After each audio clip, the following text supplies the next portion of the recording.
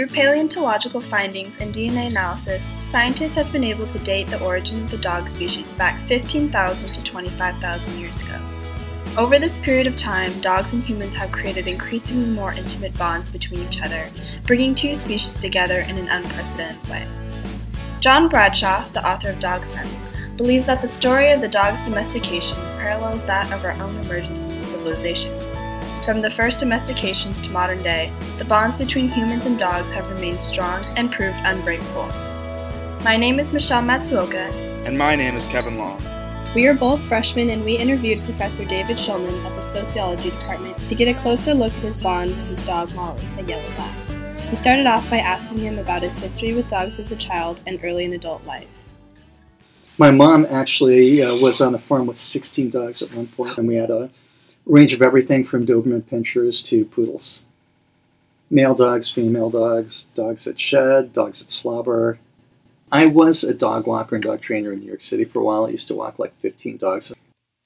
Since Professor Shulman had grown up around dogs, owning dogs as an adult seemed only natural. My wife had actually never been a dog person, and so I thought the greatest dog to introduce would be like the big, lovable looking lab to try and get her to be on board with the lab program. I wondered if there was a specific reason why he chose a lab to be his wife's first dog. They're always thought of as just very companionable. We love all dogs, but we were just sort of lab people. We like big, doofy, happy, energetic dogs. We had black labs ever since I was about 20. And my wife and I got married at 21 and 22. We've always been a dog couple. We didn't want to get another black lab because it was hard for us when we think we would be reminded of our dogs that passed. It was sort of like the same dog.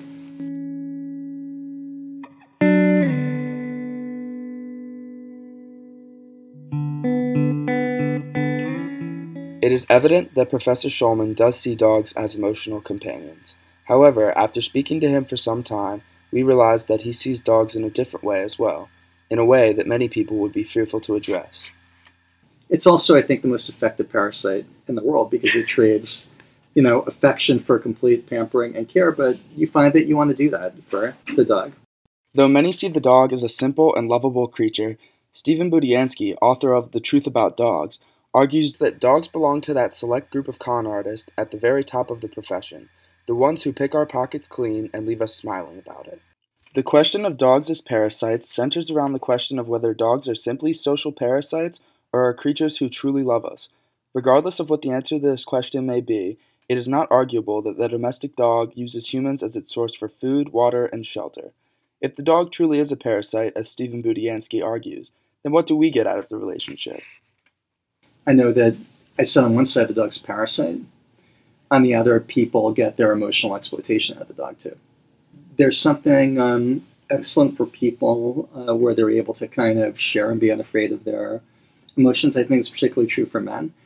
The dog is a non-judgmental, we think, non-judgmental observer of you and all your glory and all your follies. Professor Shulman is not the first to enjoy the lack of judgment from a dog or other pet. Jessica Pierce, bioethicist and author of Run Spot Run, states that relationships with animals emphasize the emotional component, downplaying cognitive and cultural components that can complicate relationships between humans. The domestic dog serves as a simple emotional outlet, taking away the complexity involved with human relationships. Beyond functioning as an emotional outlet, a dog can even serve as a teacher of emotion and empathy within a household. To be taught caring and to be very empathetic is a good thing from a young age. It's part of what I wanted my boy to have, an animal to care for. It is often true that a dog can teach the traits of responsibility and care, but Professor Shulman gets even more out of the relationship he has with his dog. There are moments also, I think, where she's very good at reading our moods. There's no doubt in my mind that she reads our emotions.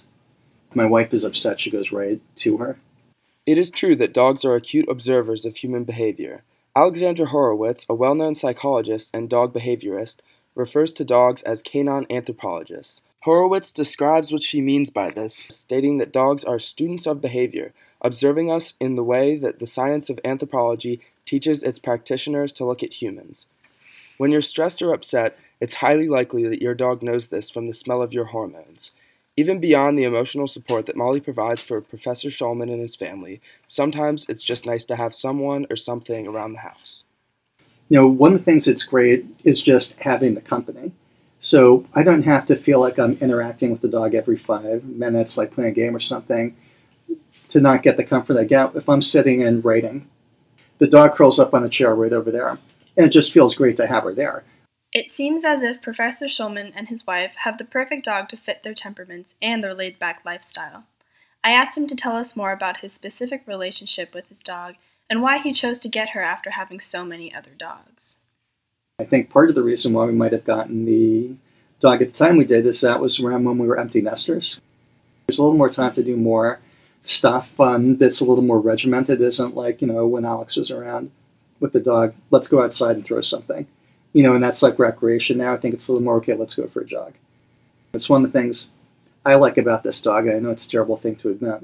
When she wants to be high energy, it can be when you want to be high energy. But when you want to just sack and just do your other kinds of things in the house and not completely be wrapped up in the dog, that's okay too, because dogs just crash.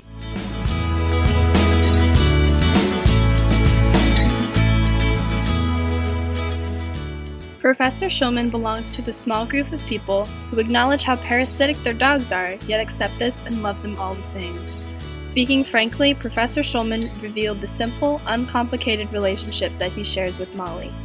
Although he doesn't see her as a child of his own, she is an ever-present, non-judgmental companion who provides a special type of comfort and emotional support that no human can replicate.